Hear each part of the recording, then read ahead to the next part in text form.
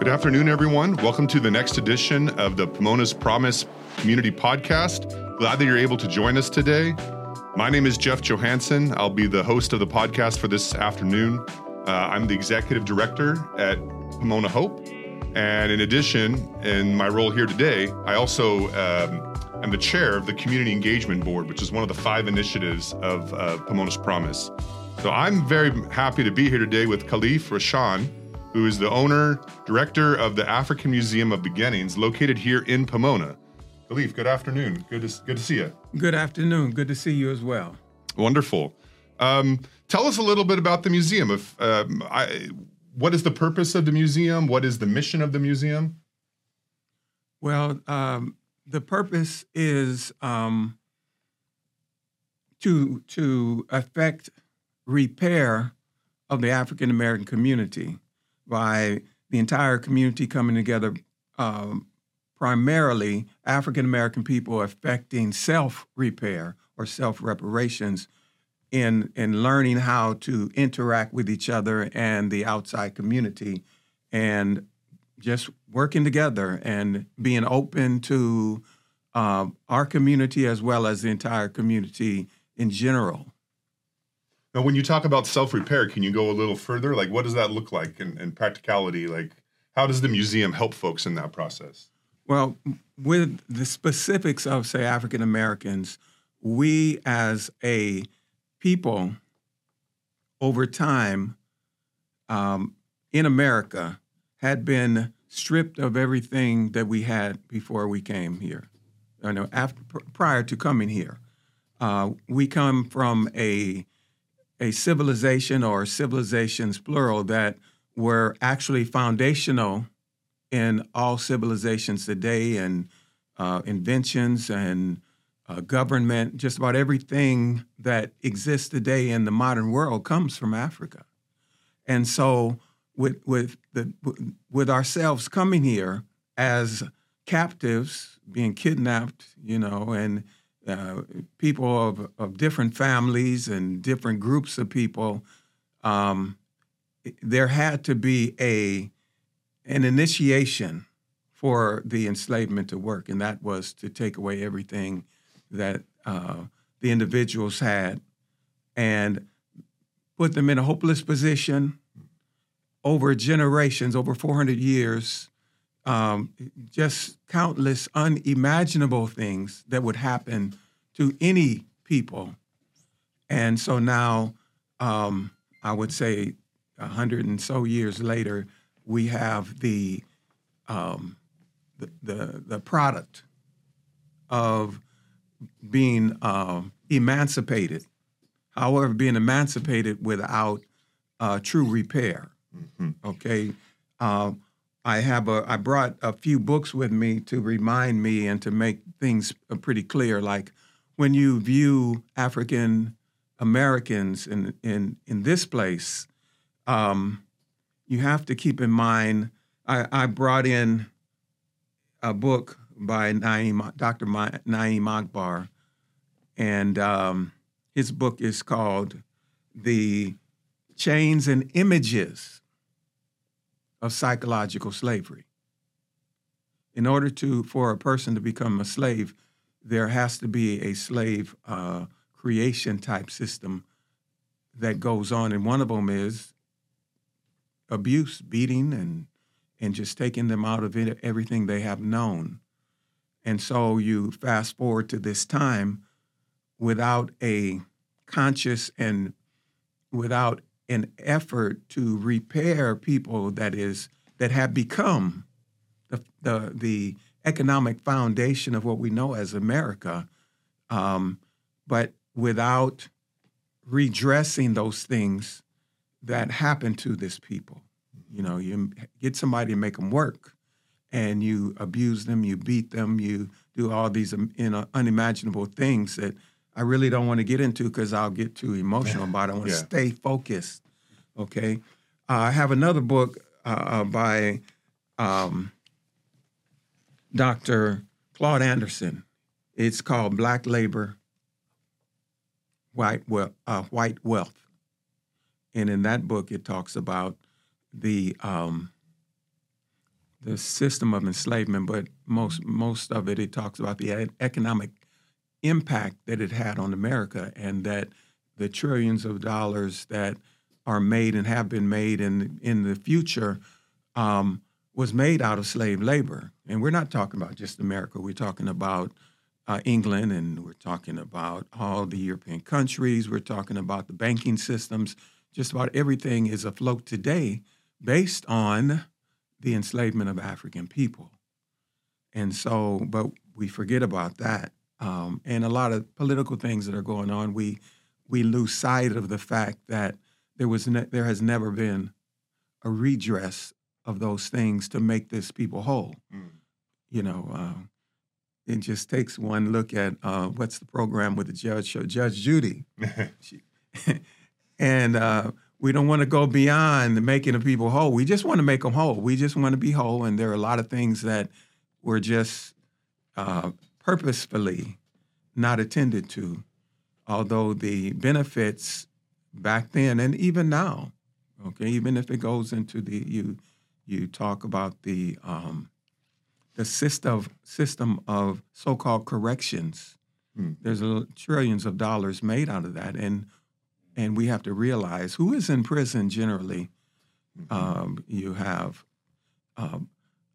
African Americans and Latinos, basically, and and that's the justice system, as it said. And so there we make light of it and say, justice system is just us in prison, and so those are just some things that we want to make clear. There's more, but we can start there. That's a good start. Thank you, Khalif, for sharing. We are going to take a quick break for our sponsors, and we'll be back in a minute to continue our conversation with Khalif.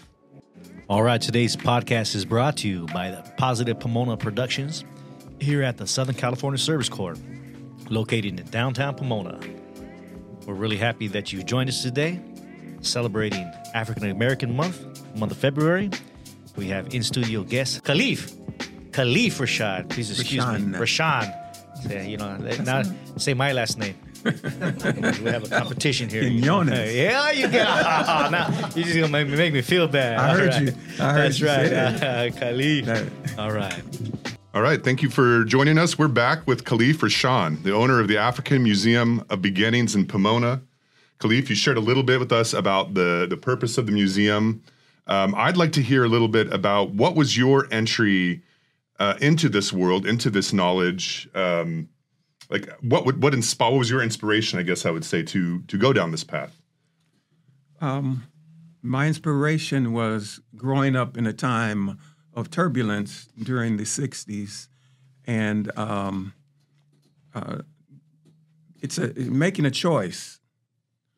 Am I going to get involved and make changes, or am I going to be part of the status quo and be part of the problem? And so I chose, probably because of the upbringing that I had with my dad and my brothers and sisters. I'm the youngest of 12 children coming out of Compton. And my dad had a hard way to go, although it is very interesting because he was always the scholar wherever he lived. Everybody went to him and respected him for his knowledge because he was quite a reader. He would articulate very well, and it was understood. But the thing about, when you look at the 50s and 60s, it didn't much matter, how, the level of education. Although he had an 8th grade education, he could do most anything. And I would say that he got his first job when I was 9 in 1959, full-time job with the state of California because of his brilliance. But prior to that, he worked with North American Aviation as a diversity person, okay, at that time, because you had more inclusion happening. people that were coming back from the war. He was able to articulate, and he was able to just make things work with new people coming into that particular field. But after the time, it's time to go. We have other GIs coming back, and so your time has been, useful, but you have to go. And that was just the way it was in those days for Black people. And the excuse was, well, you don't have high school education. But as far as his ability to do things. But if I may, I want to go back to the museum, and we talked about the repair. And repair starts with any people that is not whole in any area. It doesn't have to be just cultural. It just happens for us. But the knowledge of self is probably the most important thing that you can get. Okay, once you know yourself, and that's ancient, then you can do most anything. Okay, and as a retired teacher of, I guess, 45 years in education, as a contracted teacher, 36 years, and right now I substitute teach to make sure that this works financially. And that's the thing that I stress with my students was education is the key. And also, you don't have a true education unless you know of yourself. It doesn't matter what your ethnicity is. You must know yourself. And I had the privilege of teaching all children. And so what I got of it was just the satisfaction of knowing I did it right, because when I see students, they let me know that I affected them. And I'm laughing because I was at Kaiser one day, and I moved from elementary education, elementary teacher, to high school. And so I took a class that was known as the opportunity class, meaning the last opportunity to be in this school before you go somewhere else. And so you can imagine what it was like. And I had this kid. He was very sharp, but I have a very strong but mild demeanor. But I mean what I say, and I don't get out of pocket or raise my voice or anything. But inside, I was boiling with this kid. But I had to teach him and relate to him. I had to love him, this Mexican kid. And he was, it just wouldn't happen. But fast forward 30 years, I saw him at Kaiser. I didn't recognize him, but he said, "Are you Mr. Rasshan?" I looked at him. I said, "Yes." He said, "I was your student. And I know I gave you the blues. But you stayed calm and it worked. And I want to tell you that I really, really appreciate what you did for me." And I had to hug him. That's great. We hugged, and it was just very worthwhile. It just made my day, and made a whole lot of days, because it let me know that I'm on the right track. So it's about knowing yourself, and as a teacher, and as what we do at the museum with all the volunteers. Brother Gary led him, included with my wife. She lets me do this. This is what we learn. We read books, we make exhibits, we find out what is the truth, because there's been a lot of fraud, educational fraud, even artifacts that were found turned out to be frauds in order to obfuscate or hide really what had happened and the part and contribution of African people to this world. It was hidden. Okay, so this is what we do. We bring these things together, and then we display them, and we talk about them, and we share it, and we have kids from all over, from the school district, and we're having more and more people. We're now, we just now finished our 12th year in business. And by the way, it's not my museum. Okay. Not just because it's a public trust, but because it belongs to everyone, and everyone can see themselves there. Because after all, we all come from one source, one people. Yeah. And that's what we stress too, is that we just give, and as we give, we let people know that you matter, and you walk through that door, you're one of us. Okay. That's not saying that we don't have shop talk when it comes to having meetings with Black folk, just Black folk, and talking about the real deal of what we need to do for ourselves, because it's obvious that if we sit around and wait to be served or wait to be made whole, it's not going to happen. Mm-hmm. So we call it self-repair. We call it self-reparations. We know that there may be something, if there is such a thing as a rainbow, but I don't care. I call myself an ant. Okay. An ant, the crawling type, because they just keep coming. They don't look to the right. They don't look to the left. They don't care who's helping. They just work. Yeah. And they work and they work. Do they die and somebody else take their place? Yeah. So I look at myself as an ant, and I heard a lecture of Brother Khalif Muhammad, and that's what he said. He said, we need to be ants. We need to not worry so much as who's helping and what needs to be done. Just get to work. Mm-hmm. And so that's how we do it. Now, we can get back to that other question that you had, but I wanted to really make that clear about what we do for ourselves and for the community as a whole. We're going to be having field trips for fourth graders for the California Black History portion of the curriculum. Okay, and we also teach chess. I go out to 5 sites and teach chess in so that they can learn things. It's called educational progress through chess, and so that opens up the kids' mind. So it's one of the across the board things that we do to serve the community. I love it. I love it. Thank you, Khalif. Very inspiring. We're going to take one more break, and we'll be back with Khalif Rasshan in just a moment.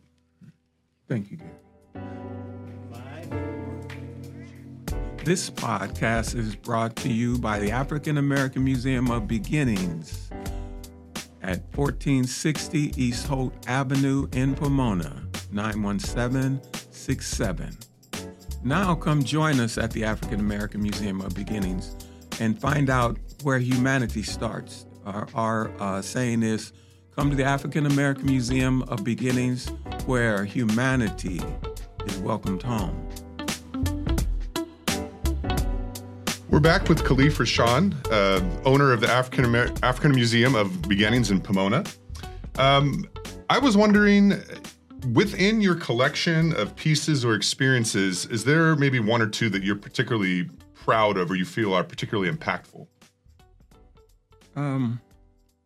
There are many, but I would have to say the collection of Kemetic papyrus, which Kemetic is the African word for Egyptian, and this is something that you do not learn in your history books, that the Egyptians were African people. Okay, so I would say you can see some fine replications of papyrus. We don't have many what you would call primary sources, because it really doesn't matter, because the brain computer doesn't care. Right. You know, you come in and see replicas and know that they are from the originals. Mm-hmm. And it works just as well for us, for everyone.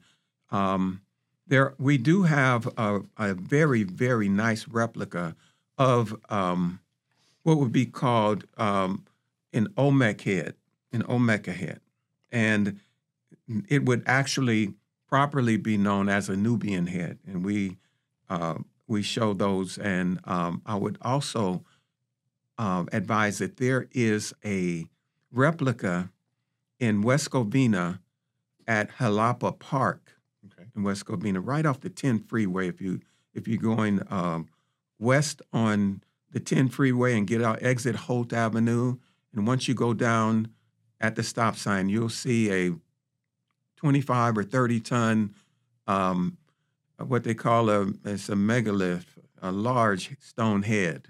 So just want to let you know that it's there. Okay. Shout out at Jalapa Park. Jalapa Park. Very good. If folks wanted to come to the museum, like what are your hours? What are, if I'm excited and I want to come learn more, what's the best way to get there? I would say just go to put in 1460 East Holt Avenue, African American Museum. The address, do not go to Google Maps because they will take you to the swap meet. We are not inside of the swap meet. Just go to 1460 East Holt Avenue and we'll take you to the Indian Hill Mall where the offices of Pomona Unified School District are there. And I want to give a shout out to them because they were very gracious in allowing us to start there. Yeah. And we are still there because they basically the district has let us know that we matter. And this is important for the community and for the students there. So just go by there. Also go to Facebook. As we are redoing our website, I would refer you to Facebook, and you'll find some nice things on Facebook, African American Museum of Beginnings. Wonderful, wonderful. Well, I want to thank you, Khalif, for taking the time to be with us today to share some really important information with us, not only about your museum, but also just about the state of where the African American community is at today and what it might take to continue to move things forward. So I thank you for taking the time. I encourage everyone to look up, as he mentioned, 1460 East Holt. Stay out of the swap meet. It's further on the west end of the building. Or check them out on Facebook. And I would strongly recommend that you do that. Suite 188. Oh, Suite 188. Okay, that's perfect.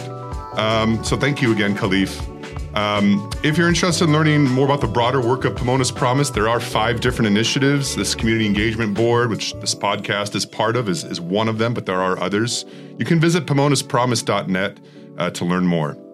I also want to thank Andy Quinones for hosting us here and running all the equipment, and also Angel. What's your last name, Angel? Ariano, I apologize. Angel Ariano. These guys behind the scenes making this thing amazing. So thank you for your hard work.